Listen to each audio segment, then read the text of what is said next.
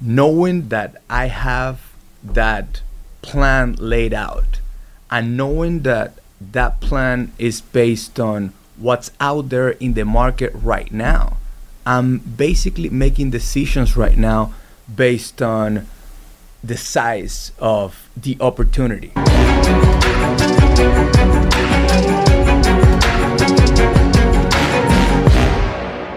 Well, you and I have talked a lot about confidence and the importance of confidence when building a business. And if you're not confident, it's really difficult to make good decisions. Yeah.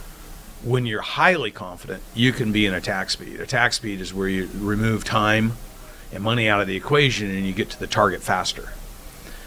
Talk a little bit about the level in which you feel you're operating on in attack speed mode. Like, is it more or less stressful than what you were doing before in your life when it came to work? It's less stressful, like significantly less stressful. Yeah, 100%. And it's just because knowing that I have that plan laid out and knowing that that plan is based on what's out there in the market right now.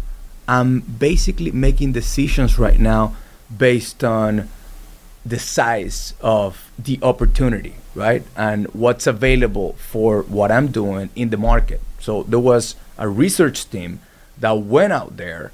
They looked at my specific market, the projects that I'm going after.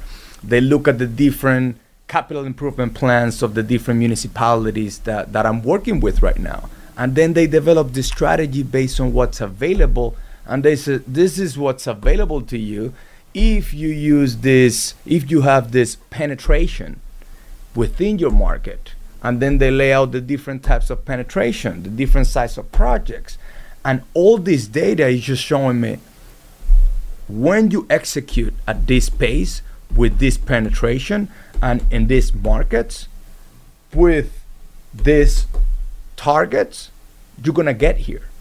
So it's just a matter of executing, just putting my head down and executing that plan that was already developed and having a C-suite team that is holding me accountable to go ahead and hit those targets. Because sometimes it's a very simple question. Like, I was talking to your finance manager yesterday, and all of a sudden I'm like bogged down with like projects and things and just overwhelmed. Yeah, overwhelmed because there's a lot going on. And she just went out, opened up the computer, she looked at my model for the next 10 years, and she just asked me, what's your average size project right now?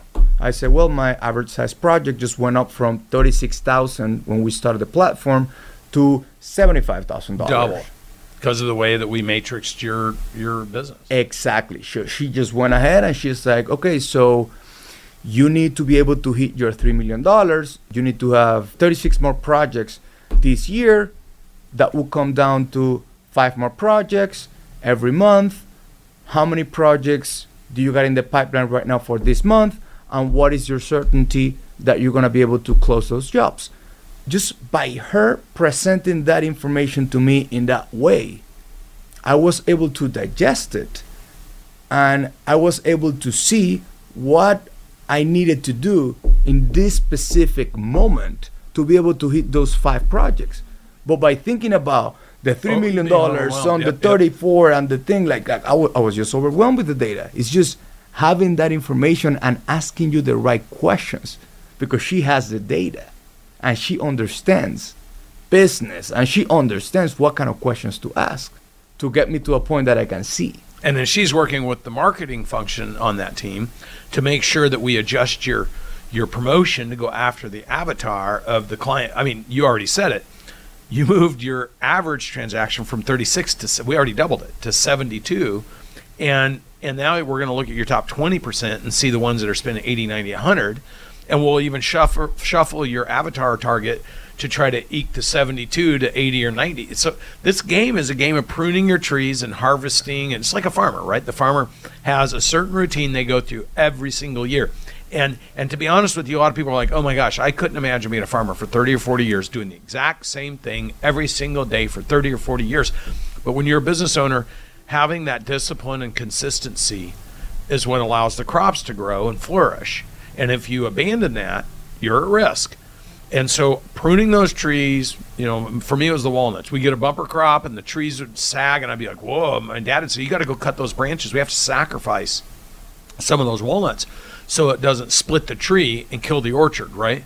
And so in business, sometimes you got to sacrifice the lower valued business so that you have the ability to have time to go get the bigger valued business. And it's a game of doing that over time. And as you start getting these bigger contracts, your confidence goes through the roof and your reputation, because you can actually deliver on it. What you think is what you say.